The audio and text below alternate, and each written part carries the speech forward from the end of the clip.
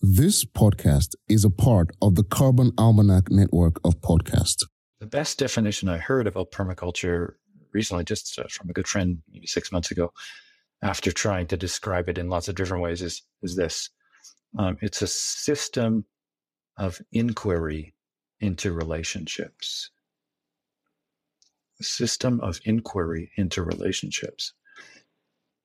So on lots of different levels, and the primary relationship that in permaculture studies you look at is how does a forest work? What are the relationships that happen in a forest that make it self-sustaining?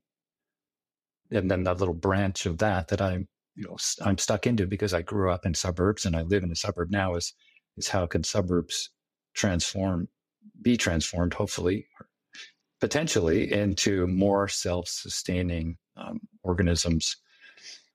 And then, so depending on the teacher that you go to, permaculture, there's 12 or 14 principles that have kind of been distilled over the years.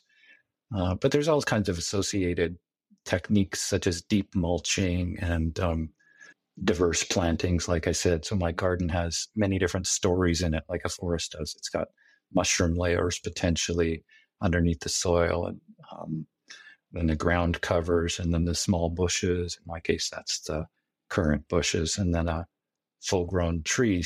And eventually that tree will, the pear tree in the center will kind of be the dominant thing. But when I first planted it, I also planted squash, and many of them are also just volunteer. So I'm letting my yard move from immature to a mature ecosystem, and depending on its interaction with all the animals and creatures around there, not trying to control like we do in industrial agriculture, or totalitarian agriculture, as it's been called too. So it's in that way I become an inhabitant of my suburb, not just someone who lives here, or I'm both contributing and drawing from that garden, contributing to the diversity in the area. I feel really connected to the neighborhood in lots of different ways. I was just listening to a podcast yesterday, and there was a fellow on it who's written a book called I think his website is Just Grow It, but I'm not sure what the name of the book is. But he has taken step by step, done a study between the benefits of a home garden and then industrial growing of food. And he said there had never been a full-on study, step by step by step, point by point by point. And it came out that you can produce far more food, far more efficiently, far kinder to the planet in a home garden than you can in an industrial setting, which for some of us sounds right, makes sense. But he said people didn't believe that you could be more efficient and effective with a few hand tools in your yard than you could be with a giant tractor in a field growing for many people.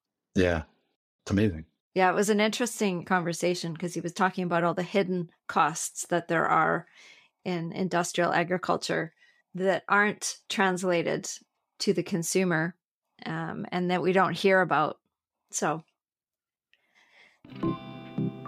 You've been listening to Carbon Sessions, a podcast with carbon conversations for every day with everyone from everywhere in the world.